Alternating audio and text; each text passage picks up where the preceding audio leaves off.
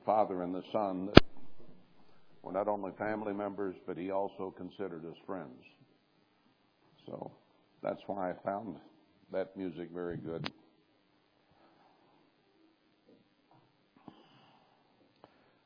Let's go to Leviticus 23.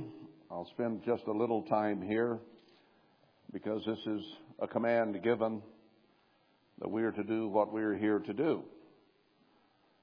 It says in verse 34, "Speak to the children of Israel, saying, the 15th day of the 7th month shall be the Feast of Tabernacles for 7 days to the Eternal." A lot of people kept, just as a side note, the Feast of Tabernacles a month ago, which is directly contrary to Exodus 34, verse 22, where it says that you are to keep the feast at the turn of the season, or the turning of the year. And keeping it last month would have put part of the feast in the summer instead of after the turn of the year in the fall.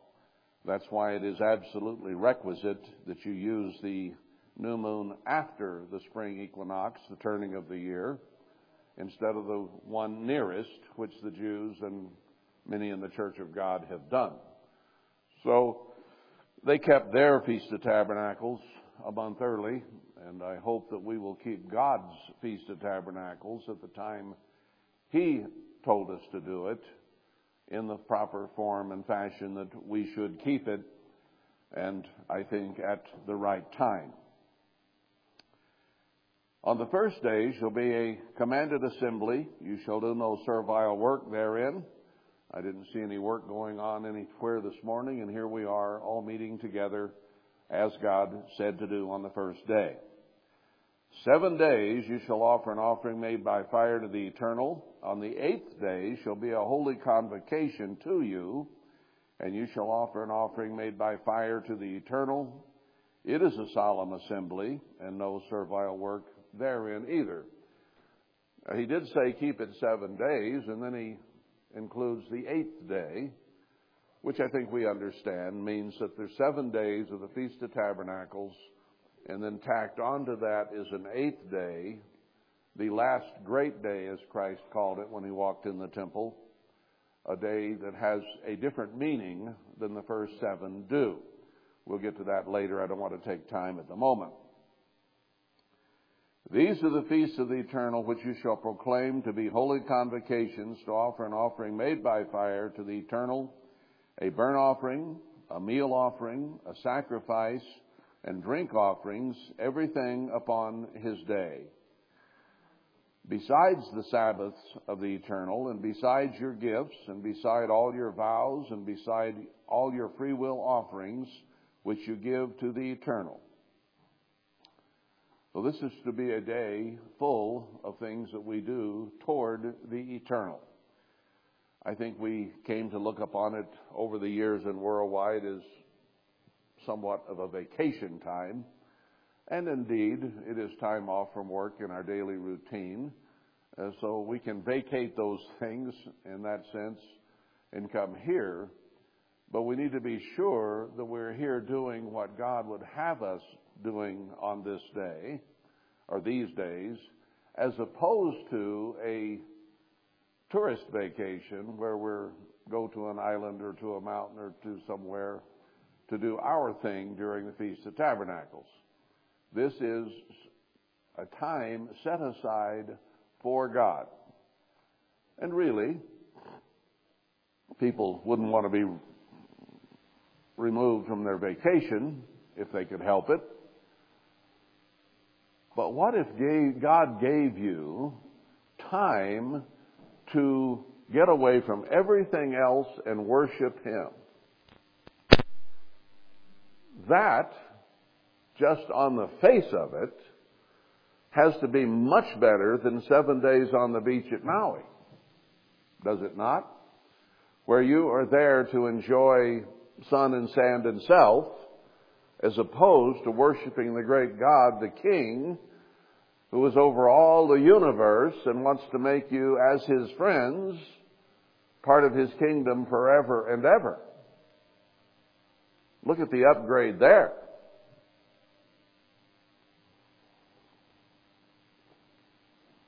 So this is a privileged time for us, a very, very important time for us. And I want to emphasize that all through today, how important it truly is. He goes on in verse 39, also in the 15th day of the 7th month, when you have gathered in the fruit of the land, that would be fall season, you shall keep a feast to the Eternal 7 days. On the first day shall be a Sabbath, and on the 8th day shall be a Sabbath. He repeats what he had just said upstairs. And you shall take you on the first day the boughs of goodly trees, palm trees, thick trees, willows of the brook. You shall rejoice before the Eternal your God 7 days, and keep it a feast to the Eternal 7 days in the year. It shall be a statute in your generations. You shall celebrate it in the 7th month. So this goes on generation after generation. You shall dwell in booths 7 days. All that are in Israel born shall dwell in booths. Now, that word in the Hebrew is succoth, which means simply temporary dwellings, and refers to their traveling in the desert, in which they actually had tents. They didn't have boughs of trees out there. So he said, if you're in the place to do that, you can take and make your booth out of trees or limbs. But it could be tents. We understand it temporary dwelling. And some of us change houses, or we live in trailers, or we live in a tent, or whatever, during this period of time. But the key there isn't specifically exactly what it's made of, and there aren't trees here. You can stay in a rabbit brush hut if you want, but you may sneeze the whole time. We use what we have to unplant ourselves from our normal routine and stay somewhere we don't normally go. And we'll explain that as we go on through this sermon, that this is to show a temporary existence, a temporary time, a time when you are not comfortable with where you have been, but are headed somewhere, and you are in a temporary state of being. And he refers here, as we go on down, that your generations may know that I made the children of Israel to dwell in booths. So that was animal hide booths.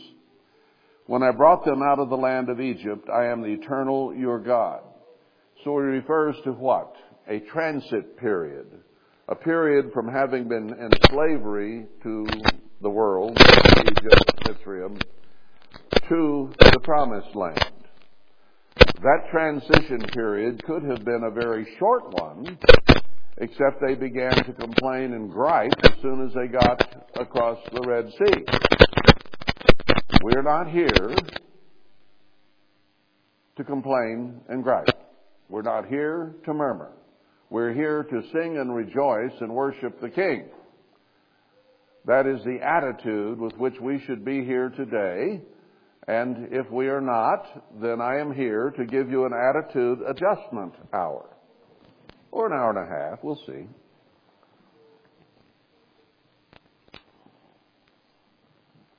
And Moses declared unto the children of Israel the feasts of the Eternal.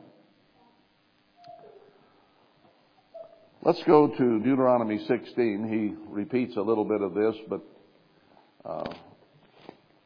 worth reading this, puts it a little bit differently. Chapter 16 of Deuteronomy will begin in verse 13. You shall observe the feast 7 days after you've gathered in your corn and your wine, so again, the fall season, and you shall rejoice in the feast. So he's giving us instruction here, not only that it is to be done, but what we are to do while we are here. This is vital added information to Leviticus 23. Rejoice in the feast.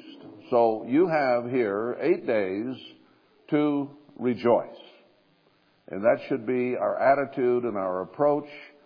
So we should have a lot of fun, a lot of good fellowship, maybe some laughter and some just singing praises to God, in prayer to God, and enjoying the fellowship with God's friends. Because we are here, God's friends. We've already seen a little emphasis on that. And as friends, as I said in the, I think, Atonement sermon, we are here to reconcile, to be indeed friends, and to get along, and the body is to work together smoothly. There's not to be any pain expressed, not to be any trouble expressed.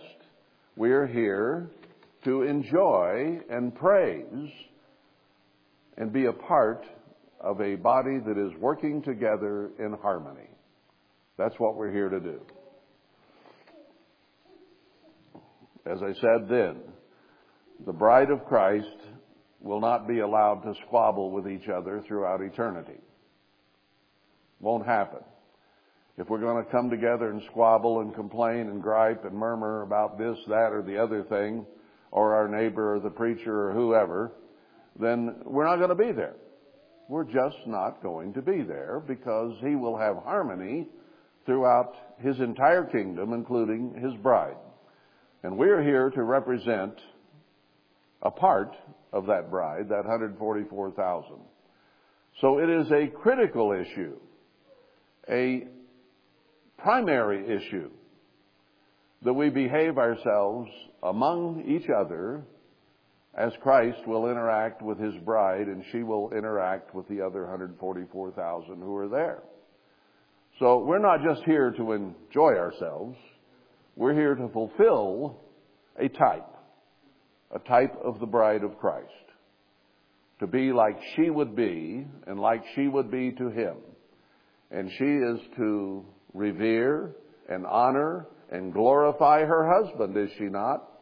Isn't that what God tells the wives to do in relationship to their husbands, even here on earth? That marriage is to be a type of Christ and his bride. And therefore, on an everyday basis, we conduct our marriages as if it were Christ and his bride. Now, I know that's a tough standard to live up to, and we work at it day by day. But we need to have in mind that that is what this life is about. So then when we come together to worship him, and we're going to see, I believe today, maybe an emphasis that we did not look at over the years as much in keeping the Feast of Tabernacles and what it means to us. I'm going to open that box a little today. And we're going to understand it in a wider and greater understanding than I believe we have before. Now, we may have understood it in a way, but I don't think we emphasized it, and I don't think we really got it. So we'll move on here. Now,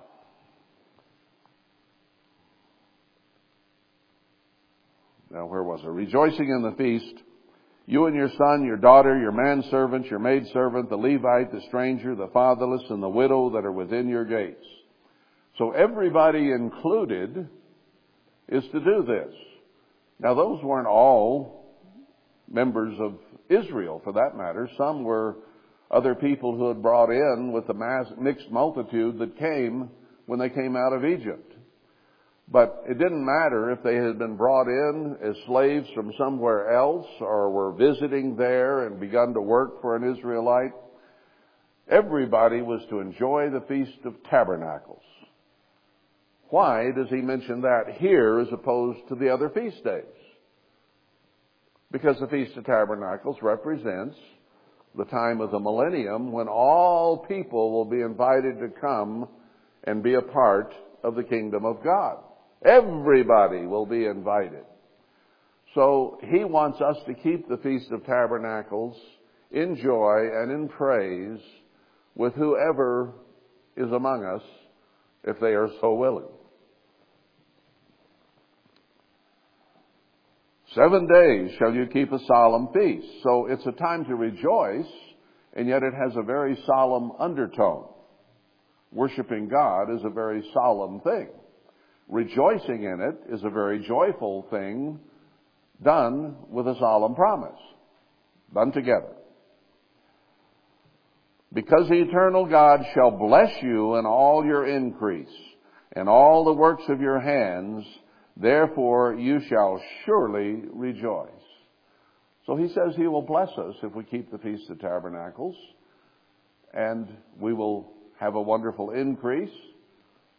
So surely then rejoice.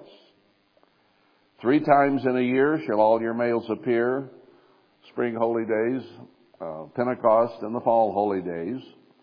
Verse 17, every man shall give as he is able, according to the blessing of the eternal your God, which he has given you. So he says here that we bring offerings to God as he has blessed us and as he has given to us. So we are returning to him the joy that he had in giving us the good and perfect gifts from above, which he says every good and perfect gift stems from him. So rejoicing includes a lot of things. Giving as you're able to God. I was going to include the rest of that, but I don't think I will for sake of time. It's a little off the subject, although it still applies. Other things that we are to do. Now, we were to be doing this as a type of wandering in the desert. Let's go to 2 Corinthians. No, wait a minute. I didn't go to Nehemiah 8 yet, did I? Let's go to Nehemiah 8. This is important to include.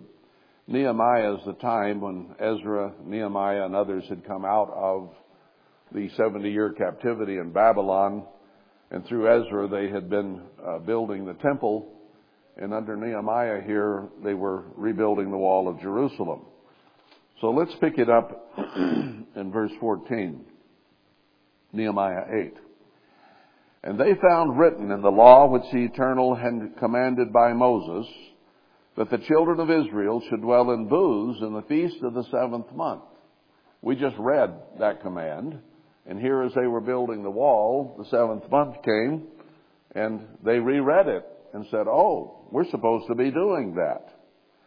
And that they should publish and proclaim in all their cities and in Jerusalem, saying, go forth to the mount, fetch olive branches, pine branches, myrtle branches, palm branches, and branches of thick trees, to make booths as it is written, which we just read. So the people went forth and brought them and made themselves booths, every one upon the roof of the house, and in their courts, and in the courts of the house of God, and in the street of the water gate, and the street of the gate of Ephraim. So there were options as to where you could put them. Top of your house, in front of your house, out in the street, if you didn't get run over. And all the congregation of them that were come again out of the captivity made booths, and sat under the booths, for since the days of Joshua the son of Nun to that day had not the children of Israel done so. And there was very great gladness. You mean to tell me that from the time Moses went up on the mount and Joshua became the leader and they crossed into the promised land, from maybe the time Joshua died or got old or soon after, through all the times of the kings and the judges, they had not done as Moses had commanded. And here they read it and said, hey, we should do that. It's like one day I woke up and said, there's all these fasts in the book of Zechariah. And it says you should be doing that. It's an end time prophecy. And I said, God put that in an end time prophecy and said you should be doing it. We got to do it. It was kind of a wake-up call like they had here. Nobody's been keeping the booths. They haven't been staying in them. After generation, and yet Moses had said, through all your generations. Do we even begin to wonder then why God got upset with Israel over their conduct? This is just one thing. There were many others, of course. So there was very great gladness. Praise, gladness. I want to emphasize that as we go through these various scriptures. That's what these days are about.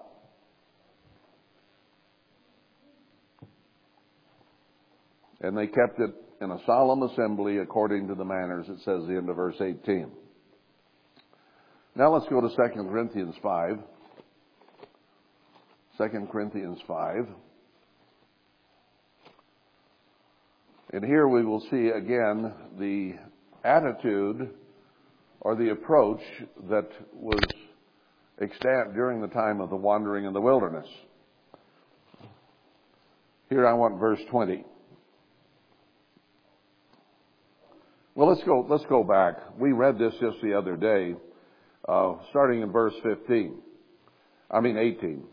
All things are of God, who has reconciled us to himself by Jesus Christ, and has given us the ministry of reconciliation. His ministry was to reconcile man and God. To wit, that God was in Christ, reconciling the world to himself, not imputing their trespasses unto them, and has committed unto us the words of reconciliation. So all peoples who were available were to keep the Feast of Tabernacles because it pictures a time when man in his relationship with God is going to be reconciled during the millennium. And it will not be until then. Now, a few are currently being reconciled to God by accepting Christ as their Lord and Master and King and Ruler and Redeemer and Savior. Just a few now are being offered the new covenant.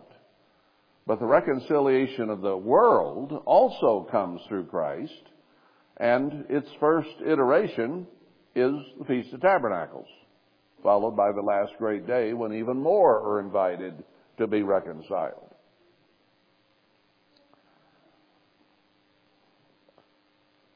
Now then, we are ambassadors for Christ. As though God did beseech you by us, we pray you in Christ's stead be reconciled to God. For his sake, in his stead, he came. He started the reconciliation process between man and God, and Paul is telling us to continue with that reconciliation. For he has made him to be sin for us, who knew no sin, that we might be made the righteousness of God in him. He didn't sin, and through him our sins can be forgiven. And then through him we can come to have the righteousness of God, not our own self-righteousness, where we put ourselves first and our attitudes first and our wants and needs first above God. Can't do that. But what I want to point out here along with that is that we are here only as ambassadors. If the U.S. sends an ambassador to Poland or Japan, he does not become a citizen of that nation. He is there to represent the United States to that nation.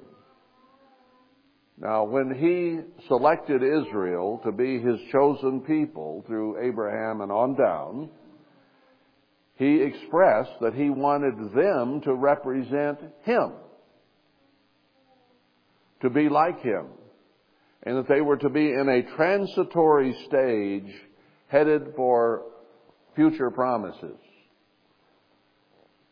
Now, we are here as ambassadors of the kingdom of God to represent God, to represent Jesus Christ, to act like him, to walk like him, to do as he did, because we are to be an example of what he is. That's what an ambassador does.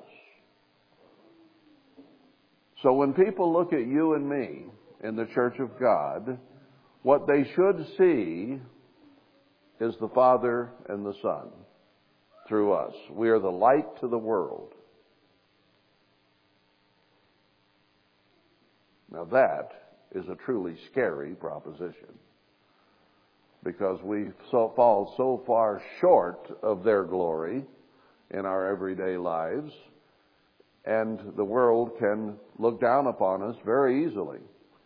Now, it doesn't matter in one sense what their attitude is toward us. They may pick at us, and they may make a false accusation and create a false witness about us. Christ was here as an ambassador to his Father, and he never made one mistake, represented his Father perfectly, and yet he was castigated and persecuted by nearly everybody around, and hated because he was not their vision of Abraham, Isaac, and Jacob, speaking of the Pharisees and the Jews. So you may be truly accused, and you may be falsely accused. And I suspect with all of us, there's some from each side of that, and all through the middle. But that doesn't mean we should not aspire to and try to be an example to this world of what the Father and the Son are, as his ambassadors. And also we are truly here over a transitory period of time. Let's add to that in 1 Peter 2. 1 Peter 2. Peter puts it a little bit differently. Now he's telling us in the previous chapter, we're like grass, but we can endure forever. And in chapter 2 then he says, wherefore, laying aside all malice and all guile and hypocrisy and envy and all evil speakings. What does he tell us in Philippians 4 verse 8? That we're only to look on the positive side. We are not to look at the negative side. We are to be positive. If there is negative, we get away from it. We are positive. That is the only allowable attitude we can have based on Philippians 4 verse 8. It's the only allowable attitude we can have based on 1 Peter 2 verse 1. No evil speaking about anyone. There's you a challenge. As newborn babes. Little babies don't speak evil. They don't have any guile. They don't have any malice. As little children, innocent, desire the sincere milk of the word, that you may grow thereby. So we are supposed to be humble and meek and positive and growing forward. If so be you have tasted that the Lord is gracious. Well, I have to apply verses 1 and 2 to me and live up to it, because I have certainly learned that God is gracious. He extends his grace, his unmerited pardon, to people who simply do not deserve it. We are full of self. We are full of self-justification. We are full of self-righteousness. We are full of everything selfish. So we have to change that and become unselfish as God and Christ are. And I've tasted his grace, haven't you? Haven't you been forgiven for an awful lot to be sitting here today?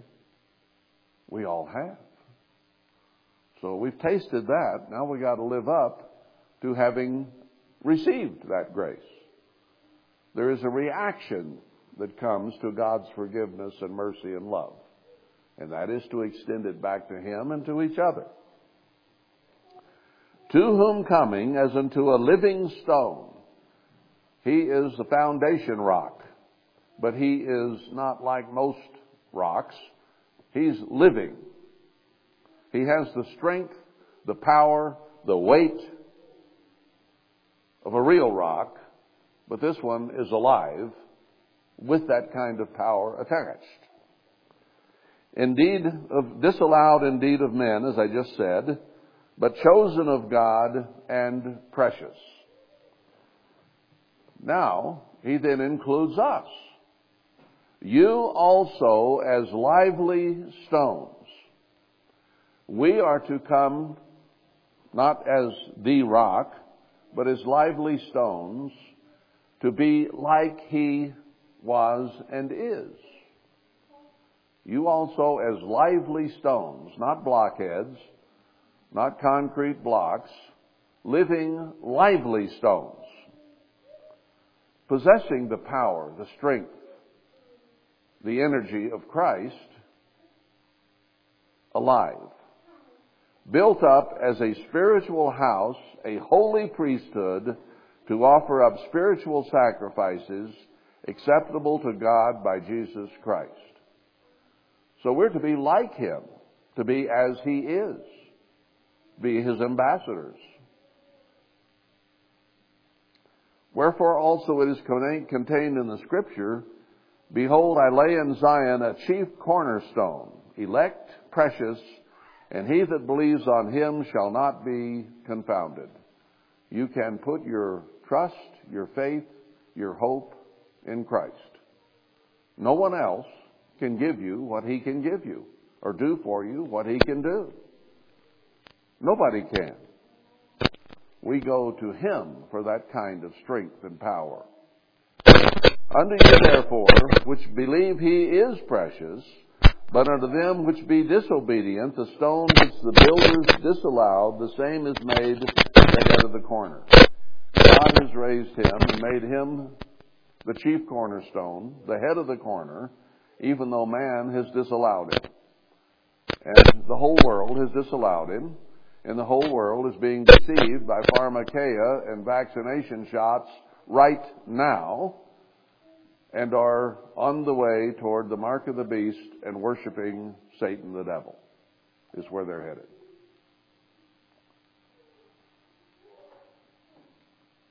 So he was a stone of stumbling and a rock of offense, and he still is. The whole world is denying him. Even to them which stumble at the word, being disobedient, whereunto also they were appointed. So you got those who will not obey and follow Satan's way and man's way. Then what do you got? What else in addition to that? Listen carefully here. You are a chosen generation. Christ even said this generation would not pass out, this generation of Christians, until he has come to this earth.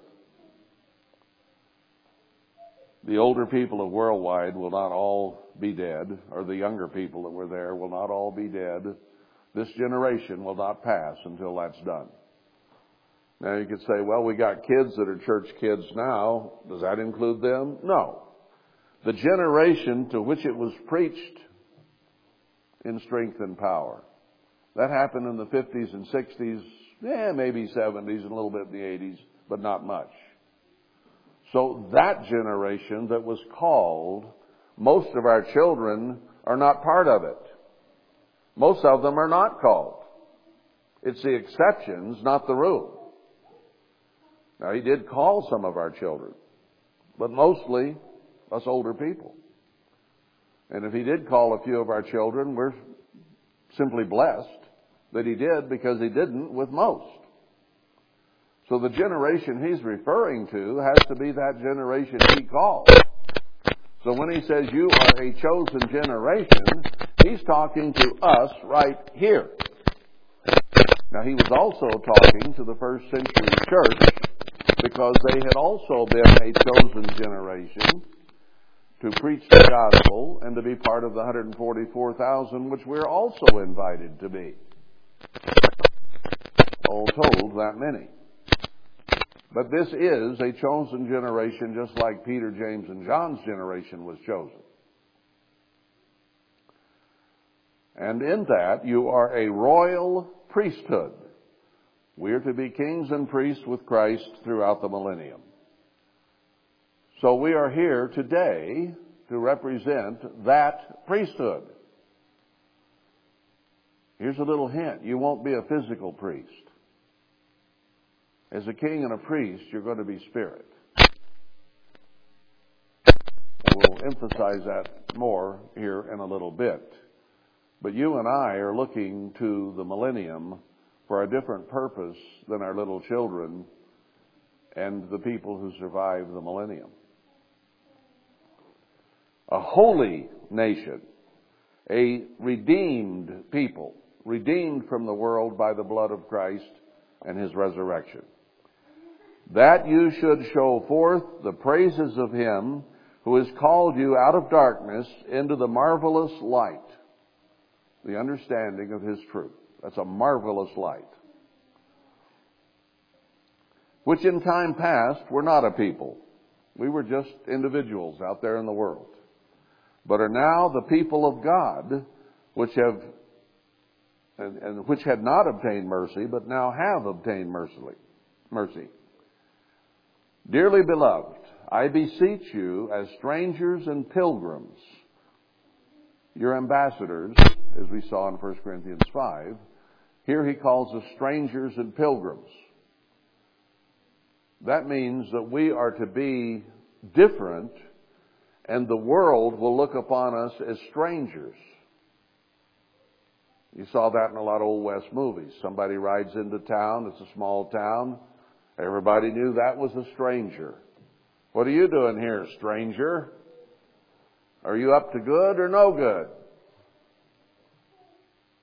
The world should look upon us, in that sense, as strange or as strangers. Because, why? We don't act like them. We don't look like them. We don't talk like them. We're different. We're supposed to be. We're working on it. But we learned that years ago. We were strange because we kept the Feast of Tabernacles instead of Christmas. Or Passover instead of Easter. We're strange because we kept Saturday instead of Sunday. See, we walk into town and they say, "You're not a Methodist. You're not a Baptist, stranger. Who are you?" You're different. So it is in our doctrine that we're different, but it also should be in our conduct. They lie, cheat, and steal. We should be honest and upright and forthcoming and not be false witnesses and worship God above everything. That's different than they are. But I want to emphasize that this is only temporary. We're here for a short time, and we are not all going to die out. I'm talking to you with gray in your hair before Christ returns. He says, just to corroborate that, and we know it, in Haggai, that there will be old men around who saw the former temple in its glory and see the latter temple and make the comparison. So there got to be some graybeards around who saw worldwide at its best, at its glory. I'm not talking about the 80s. There wasn't much glory. Not even the 70s, really. Having seen it back then as a child and as a young adult, I think the 50s and 60s were the height of its true growth and spiritual strength. And it began to wane through the end of the 60s, into the 70s and 80s, and then it died. The church itself died. Sardis is gone, dead. What does he say in Hosea? I will destroy your mother. Our mother, the church, has been destroyed. And only a few names remain out of worldwide. Fits the picture of Sardis perfectly. But some remain who will be able to compare what God is about to build with the two witnesses and the remnant and see that it is going to be far superior to that which we experienced before. If worldwide is an example of the kingdom of God to be forever and ever, I think I'll pass. Thank you. We have to do better. We must do better. He says there in Haggai and Zechariah that we will do better. Thank God for His grace and mercy. So he said, be as strangers and pilgrims and abstain from fleshly lusts which war against the soul. All right, let's go on from there to Hebrews 11, and we'll see some examples of what Peter was talking about. Hebrews 11. I want to start here with Abraham, verse 8. By faith Abraham, when he was called to go out into a place which he should after receive for an inheritance, obeyed and went out, not knowing where he went. He was told, go find a city. And he didn't know where to go to find it. But he was going to go look. Now we are told to come out of this world, to come out of its cities and go dwell in the wilderness where God will deliver us. And we're to look for a city. He went to look for a city. Did you know you're looking for a city? Well, I'll tell you one you're looking for. You're looking for Jerusalem, which has been abandoned and desolate for many generations and does not exist as far as anything there that you would recognize. The one in the Middle East has been there ever since the Arabs built it. And they brag about. But it's never been desolate. It's been knocked over a few times, but there are always people there even after it was knocked down. The one we're looking for is one that does not today even exist. The foundation stones were even thrown down so that it would not be. But that's not the only one we're looking for. Let's go on. Didn't know where he went. By faith he sojourned in the land of promise as in a strange country. The promised land was strange. Does that echo in your ear properly? I always thought the promised land was in the Middle East. When I flew there and got off the plane and looked around a little bit, I said, if this is the promised land, I'll pass. I'm out of here. I went over the whole country. I didn't see anything I wanted.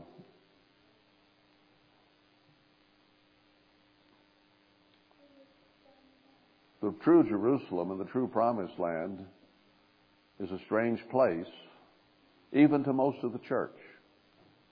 They're not going to believe it. They just won't believe it. Dwelling in tabernacles with Isaac and Jacob. So he dwelt in booths or tabernacles, tents, while he looked for a city. The heirs with him of the same promise, for he looked for a city which has foundations, whose builder and maker is God. Abraham was looking for something built by God, a city of God. And then Sarah had a baby, and many, many people came from that as a nation. Verse 13, these all died in faith, not having received the promises, but having seen them far off, and were persuaded of them, and embraced them, and confessed that they were strangers and pilgrims on the earth. Ambassadors, and the same words Peter used, strangers and pilgrims on the earth. This isn't our permanent home. It never was intended to be our permanent home in our present state. This world will be our permanent home, but not in our present state. We're going to heaven, yes, but for only a year. Then we're coming back here to make this place our home. For they that say such things declare plainly that they seek a country. We are here seeking something that we do not yet have, are we not? And truly, if they had been mindful of that country from whence they came out, they might have had opportunity to have returned. That's worded a little awkwardly, but you look it up in other translations. It's if they had a desire for, or they longed for, or they missed, or they wanted to go back where they had come from, they could have found a way. Lot's wife was not going where she was instructed to go. She looked back and wanted to go back where she had come from. That's like those dogs and sows in the wallow are going back to their vomit, going back to the way they used to live.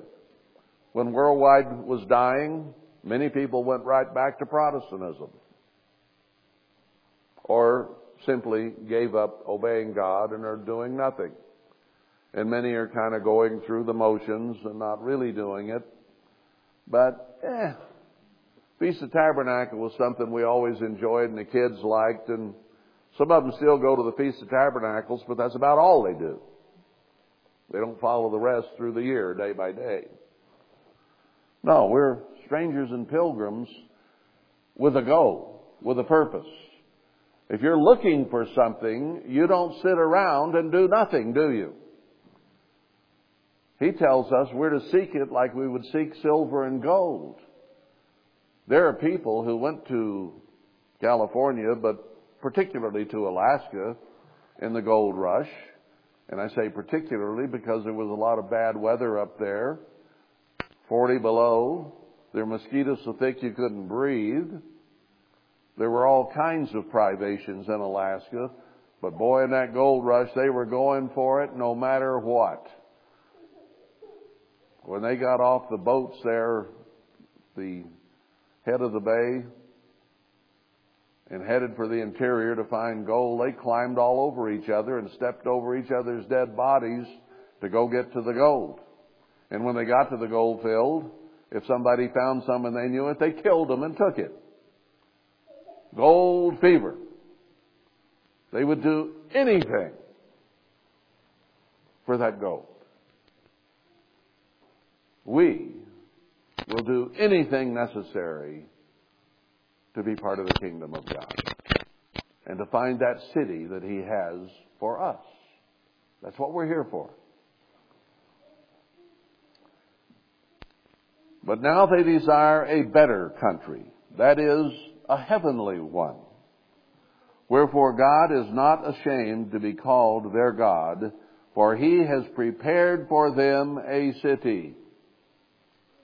Did Christ not say in John 14, in my Father's house are many mansions, and I'll go and prepare them for you.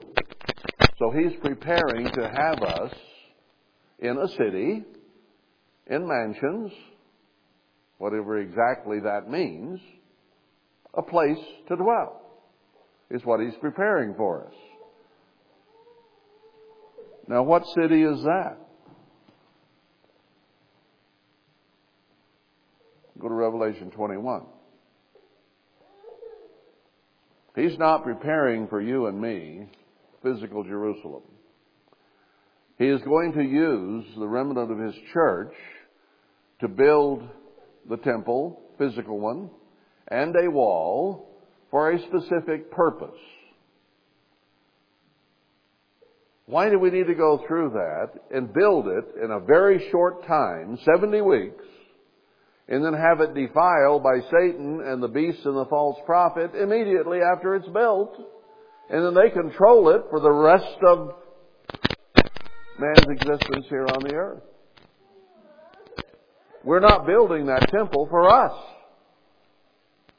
We're not building that temple for our children, for the millennium. We're building that temple so that we will have something there that is holy from God. And Satan and his minions take it over. They take not only the city and the temple, but it says in the book of Daniel that they will also take the gold and the silver. God's treasures.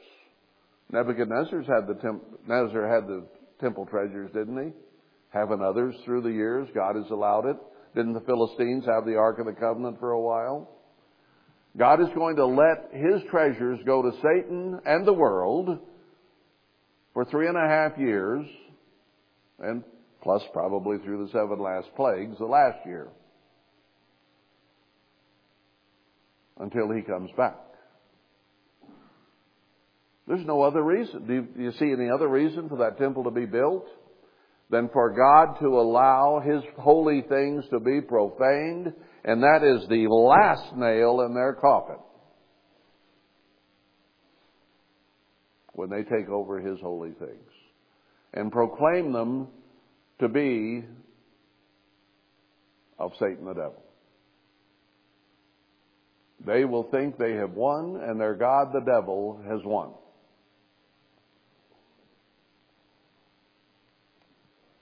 Won't need that temple in the world tomorrow. Won't need it. Go to Revelation 21. New heaven and new earth are coming. No more oceans. Verse 2, I saw the holy city. That's the city Abraham's looking for. He was temporarily in Jerusalem, but it says that it's an eternal city he was looking for. All those people in Hebrews 11 are waiting for the first resurrection, and that city, you and I are here for the first resurrection, whether we're dead and resurrected, or whether we're lifted off the ground if we're still alive. For which city? The New Jerusalem. Not the physical one that will be built. The holy city, coming down from God out of heaven, prepared as a bride adorned for her husband. The walls even equate to 144,000. And though only those who overcome will inherit all things, and God will be his God, and he shall be my son. Verse 7. Verse 9, there came to me one of the seven angels which had the seven vials of the seven last plagues, the year when we're having our honeymoon with Christ, and talked with me, saying, come here, I will show you the bride, the Lamb's wife. And what did he show him? Next verse. The holy Jerusalem ascending out of heaven from God, having the glory of God, and her light was like unto a stone most precious.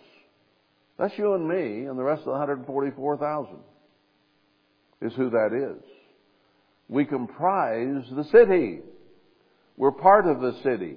We live in the city with the Father and the Son. Won't need a temple then. Verse 22, I saw no temple therein, for the Lord God Almighty and the Lamb are the temple of it, and their light will shine to the nations.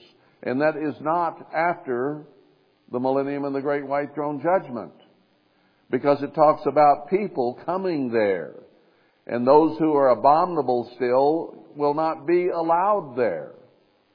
So this is during the millennium, when there are still physical people who are still physically sinning, when the Father and the Son and the bride are ruling from the heavenly city, the New Jerusalem. We're beginning to see a little picture here. When I was a little kid, 8, 9 years old, and we talked about the millennium, and I went to the feast and they talked about the millennium, they would read to me Isaiah 11. And I had this vision in my head of how during the millennium I would be playing with poisonous snakes. I would be laying my head on a lion and a wolf or a lamb, any animal. They would all be tame, and everything would be wonderful and beautiful. And I would be there, and I would be doing those things. And that's what they told me in the sermons at the Feast of Tabernacles. I'm beginning to think that's not going to be. Why do I think it's not going to be? Because I'm old and gray. And I'm not going to be some kid growing up in the millennium playing on the hole of the asp or with the wolf. Where am I going to be? I hope by the grace of God, I'm in the New Jerusalem, the heavenly city, reigning with the Father and the Son over the whole earth as kings and priests with them. I am not looking forward to the millennium as a nice place to be a physical human being. I'm way beyond that. Now, maybe some of your children can still have those scriptures read to them, and it will apply to them, because I think it is now that close. But when I was a kid, we thought it was that close, but it wasn't. It wasn't. Now we're not looking at that anymore. That's not the city you want to go to, the physical one. You may be here as an old people, rejuvenated. The blind are going to see, the deaf are going to hear, the lame will walk and have deer legs and be able to build a temple, because a bunch of people in their 70s, 80s, and 90s can't do that. Just can't do that. We don't have it anymore. So He's going to renew us. And it's going to astound the world that He's taken weak, base, and elderly to build His temple and His city. And that's the end of it for us. We're waiting for the heavenly city to come down and be part of it as part of the 144,000. So when you keep the Feast of Tabernacles today, you need to kind of upshift a bit from maybe the way you thought of the millennium as a child and a young person, and realize we're not here for that. Now, I think in some level we understand that and have.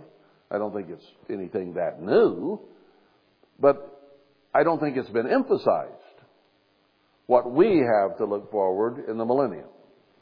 We've been told we'll be kings and priests, but the millennium is for those who are left over after the 7 last plagues, and for maybe some of our children who have been protected in Zion through that. And they will live a physical life in the millennium, hopefully as leaders for the world's people who survived. Not very many, just 100 million, Daniel says. Not 8.5 billion, 100 million, that's all. That's the city you and I look forward to. Let's go to Luke. No, we don't have time. I was going to use the transfiguration there, and maybe I'll touch on it briefly, but Christ took James, Peter, and John up on the mountain, and He was transfigured. They went to sleep, Luke's account says, and when they woke up, He had been transformed into a glorious being, and there with Him were Moses and Elijah. Moses and Elijah. Why that choice? Well, Malachi 4 says that He's going to send a type of Moses and Elijah here at the end as 2 witnesses or ministers of His to do the same work, essentially, that Moses and Elijah did in the past. Only in a greater way, because it's at the end dealing with those who are in the new covenant, not the old. But those disciples saw Moses and Elijah with Christ, so they assumed that the first resurrection had occurred and they were in the kingdom of God. Christ was glorified. Moses and Elijah probably were in the vision. So they said, shall we build booths for the 3 of you? This must be the Feast of Tabernacles. Moses and Elijah were dead and buried, and no one's gone up yet. They knew that the resurrection would be followed by the millennium. So they assumed that Moses and Elijah there, the resurrection had occurred. That's not what He was trying to show them. He was trying to show them that there had been an original Moses and Elijah, and a lot of people had looked to them. In His day, the Sanhedrin, the Pharisees, everybody was still looking to Moses and Elijah. They weren't looking to Christ, who was among them. They still fell back on Moses and Elijah. Now He is also going to send, and He said, I've already sent John the Baptist as a type of Elijah. But in the end, there are going to be 2 more. And they will represent Moses and Elijah. But they aren't to be worshipped. They are not the ones to be looked to. People have made the mistake all along of looking too much to the physical man. The church got to the point it looked too much to Herbert Armstrong. And Herbert Armstrong looked too much to Herbert Armstrong. We made a mistake. Now, he was a minor type of Moses, I believe, and his son may have been a minor type of Joshua. One gave the law and returned the truth, and the other one didn't do so good. But they weren't the final types. So, we're not to look to Moses and Elijah from the past except as examples of how to live. We're not to look to the two at the end, even though they do miracles and signs and wonders. It's not them, it's God. There in Zechariah 3 it says they'll put a stone. What is the stone? We already read about the foundation stone. That's Christ. And the eyes of all 7 churches will be on Him, not on the two. The church cannot make that mistake again that we made with Herbert Armstrong. We can't go there. At the end, he told them what that was about. This is my son. Hear him. Jesus Christ is the key to everything, not men. And he wanted to drill that into us because we made the mistake with Herbert Armstrong of looking too much to the man. And that church died. When he brings up another one, we're to look to Christ. Yes, there will be human leaders, and they should be respected. They should be obeyed. They should be followed. But they shouldn't be worshipped or put in the place of Christ in any way. He is so far and above anything or anybody.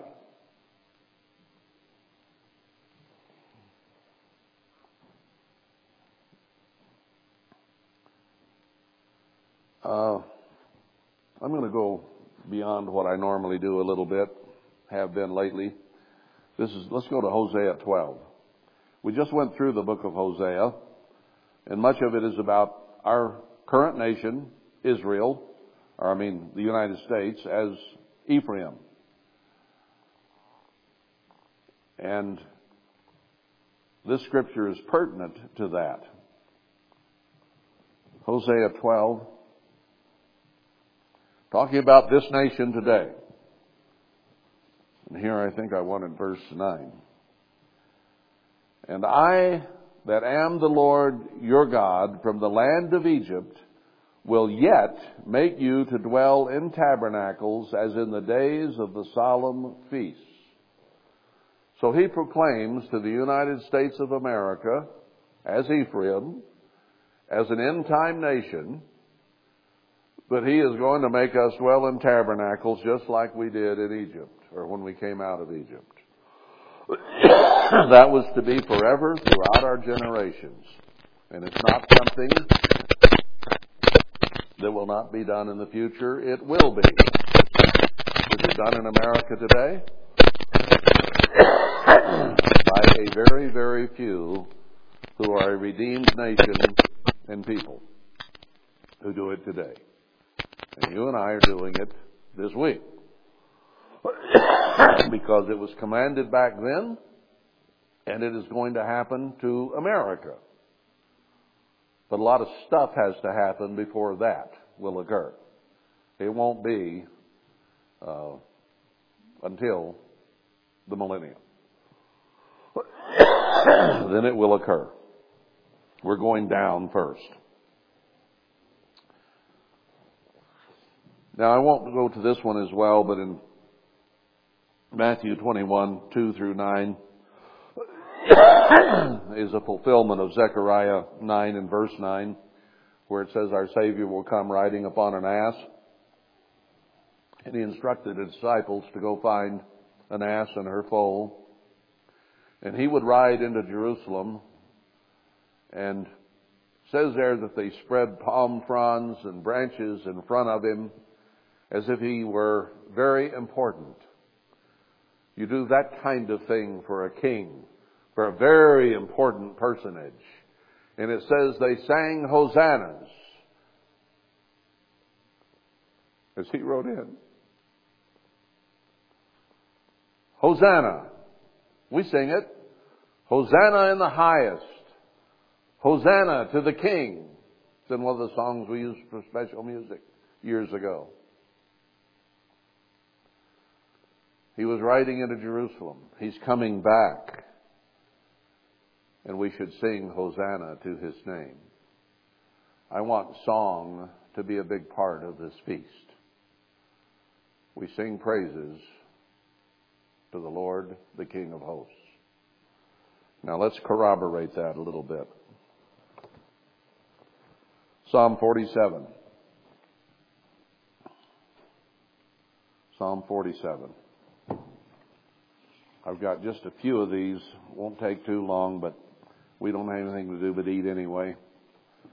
And we're here to worship the King. Psalm 47. Oh, clap your hands, all you people. Shout to God with a voice of triumph. For the Lord Most High is terrible. He is a great King over all the earth. What is Psalm 47 talking about? Christ isn't the King over the whole earth right now. The devil is. This is talking about the millennium. It's talking when you and I are kings and priests with Christ. That we're to sing hosannas. He shall subdue the people under us and the nations under our feet. We'll rule over them as kings and priests. He shall choose our inheritance for us, the excellency of Jacob, whom He loved. God is gone up with a shout, the Lord with the sound of a trumpet. Music made to God. Sing praises to God. Sing praises. Sing praises unto our King. Sing praises. We're here today as a type of the millennium when we will be kings and priests and the whole world is going to be singing praises to God. That's what this is about. This is what we are here to be doing right now as a type of that period of time. For God is the King of all the earth. Sing you praises with understanding. So when we're here, let's sing praises to God out of our hymnals with special music, however we are moved to do. But let's keep in mind that we're here to picture the world tomorrow and the Feast of Tabernacles then. Understand that. God reigns over the heathen. He won't until this time. He will come and take over the rule of the heathen. God sits upon the throne of His holiness. The princes of the people are gathered together, even the people of the God of Abraham.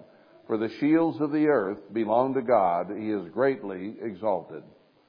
So all the peoples are going to come, and the peoples of Abraham, the Israelites, are going to come and keep the Feast of Tabernacles and to sing praises and Hosanna to God. Let's catch two more on that. Psalm 147. Psalm 147.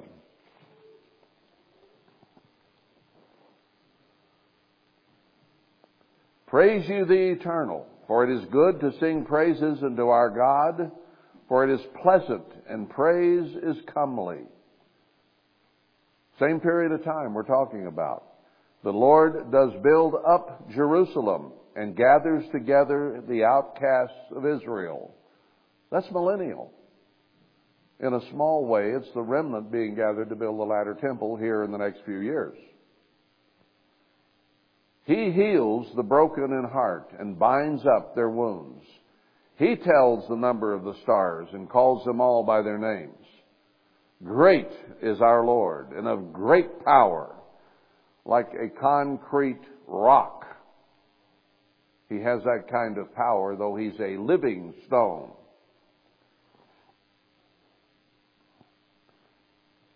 Sing to the eternal with thanksgiving, sing praise upon the harp to our God. It says above that, He lifts up the meek. When is He going to do that? When He lifts them off the earth at the seventh trump. That's what you and I are looking forward to. We're not looking forward to living as humans in the millennium. It's not what we're here for. Chapter 149. Praise ye the Eternal. Sing to the Eternal, the Lord, a new song. When are we going to sing the new song that only the 144,000 can sing? When we're resurrected at the first trump. When we're preparing to go rule the world with Christ. We'll sing the new song and His praise in the congregation of saints. So this is pictures of time when the millennium is here and we are ruling with Christ, singing the new song. That's what we're looking forward to. That's the city we want to be part of. Let Israel rejoice in Him that made him. Let the children of Zion be joyful in their King. He's going to bring us to Zion here at the end as a place of refuge. And then Zion and Jerusalem are going to be His kingdom and His headquarters forever. Let them praise His name in the dance. For let them sing praises to Him with the timbrel and harp. We're going to have to learn some kind of holy dance and dance before God and sing. For the Eternal takes pleasure in His people. It is His good pleasure to give us the kingdom, He says in the New Testament. Quote from this. He will beautify the meek with salvation. Going to be some singing during the millennium? You betcha. Let the saints be joyful in glory. We'll be in glory at that time, glorified. Let them sing aloud upon their beds. You can dance in the street and sing, or you can lay in your bed and sing to God. In other words, throughout life, through the day, throughout your entire life, you should be glorifying and singing to God. If not singing audibly with your voice, let it sing in your heart. There's not room for this garbage from the world. There's no room for depression. There's no room for discouragement. There's no room for selfishness. There's no room for talking about each other in a negative way. There's no room for anything negative. If you're singing praises to God in your heart has no malice or guise or gossip or anything like that in it, because it's singing praise to the God who is the God of the Spirit and the fruit of His Spirit. And we only have room for the gifts, the fruits of the Spirit of God. That's all we should have room in our heart and mind for. This other stuff has to go. Works of the flesh. No room for that. Can't have it. Depression, discouragement is a sin. Why is it a sin? Well, I just need a pity party. I feel bad. I'm discouraged. No! There is no room whatever for that. Why? Because it displaces singing and praise to God, obedience to God, and loving God and your neighbor, because it's all based on self and self-pity, and I feel sorry for me.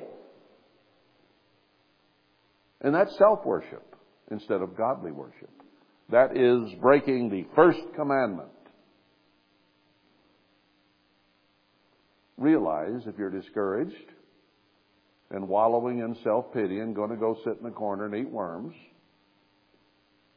that you're breaking the first commandment. You're putting yourself and your feelings and poor pitiful me ahead of God. There's no room for that. There's no time for that. Now, have we all suffered with it? Yeah.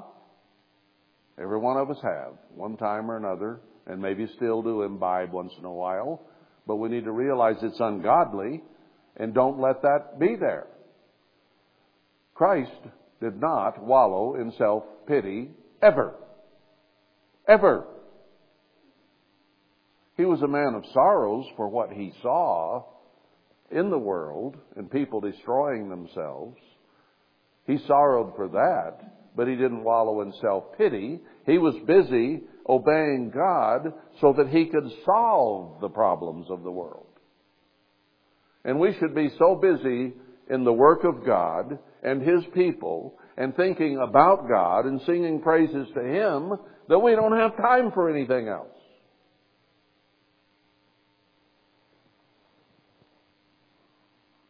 Sing to God. This is all encapsulated,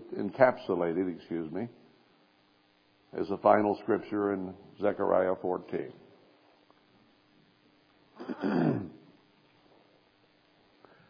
Says early in the chapter, the day comes when he's going to put his feet on the Mount of Olives and split the valley in two when he comes back with his saints after their marriage.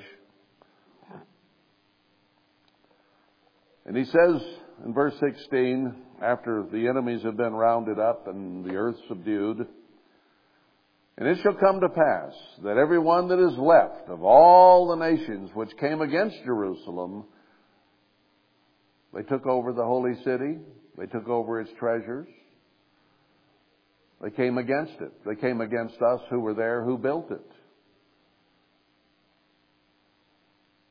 Even shall go up from year to year to worship the King, the Lord of hosts, and to keep the Feast of Tabernacles. What a glorious, wonderful time that will be. No more war, no more hate, no more anger. They'll come up to keep the Feast of Tabernacles and sing and rejoice before the King of Kings and Lord of hosts. That's why we're here today, is to worship the King, the Lord of hosts, and sing praises to Him, knowing that He is going to send His kingdom, and this scripture is going to be totally and fully fulfilled. We're doing it in type today, but we need to be doing it in the way that it will be kept then. Therefore, there is no room for these 8 days for any discouragement, for any doubt, for any disparagement, for anything evil. There's no room for that. We're here to worship the King, the Lord of hosts. That's what we're here for. That's what we better do.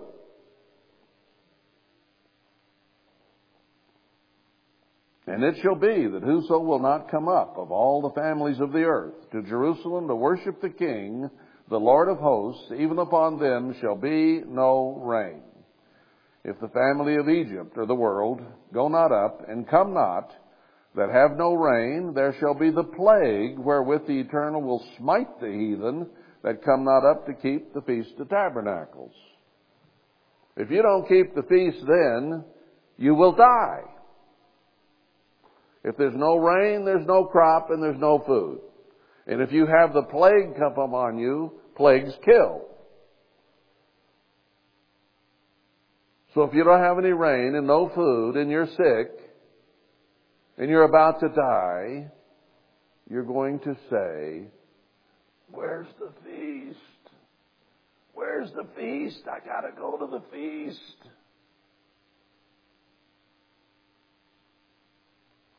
The whole world. Now they're going to want to go to the feast then.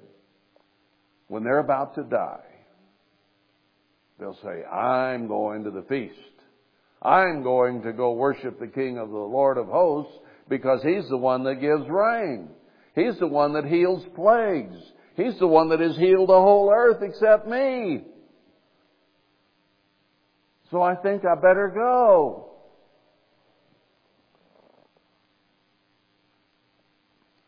In that day shall there be upon the bells of the horses holiness to the Eternal. Everyone will be singing holiness to God. It'll go so far as to even any bells you put on the horses are going to be singing praises to God in the way that they ring.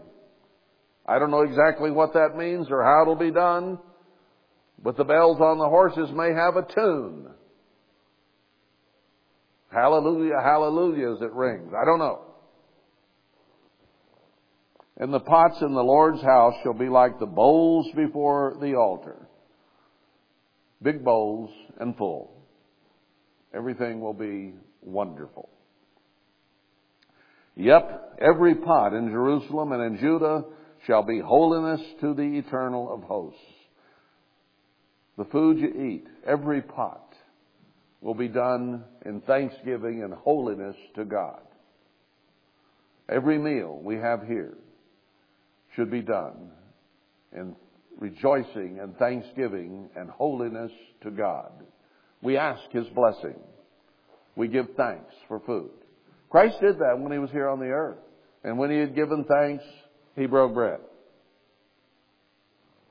Every house then is going to give thanks, and the pot, the food, will be holiness to God. Every house will worship God, and therefore their food, everything, will exhibit holiness to Him. And all they that sacrifice shall come and take of them. They'll share it and seethe therein. They'll cook together. We have an opportunity here to do some cooking together and fellowshipping. I don't do much cooking, sorry. But I have a kitchen. And any of you, anytime you want to eat and you want to fellowship, are welcome to come and use my kitchen and fellowship together and cook for each other if you want to. Maybe you're staying in a tent and you don't have much of a kitchen. Or somebody's in your house and you don't have a kitchen for the feast. Mine's right over there. Door's unlocked. Come on in. Stay all night. Stay a little longer. Pull off your coat and throw it in the corner. Now I'm saying this because that's what this says it'll be like in the millennium. That everybody will share. They will come together. And they will sing in holiness, and even the bells on the horses will sing holiness to God. What a world that's going to be. And you and I will not be in it as human beings. We will be kings and priests ruling over it and helping and directing people in how they go about it. So let's learn how to go about it now. And let's rejoice and be sure we worship the King, the Lord of hosts, as our primary thing. Go out in the desert and sing to Him. Pray to Him. Worship the King, the Lord of hosts. Fellowship among yourselves, yes. But don't allow that to take the place of worshiping the King. So that's what we're here to do. There's no time for worldliness. There's no time for bad attitudes. There's no time for criticism. There's no time for anything like that. You hear any of that? Shut it up. I mean that. Shut it up. Tell people, that's not what I'm here for. I don't want to hear it. Shut it off. You know, when people get together, sometimes they get on stuff that really shouldn't be. When Christ rode into the city on an ass, what did He do? They sang hosannas to Him as He rode in. And when He got off, He saw things going on in the temple that should not have been going on.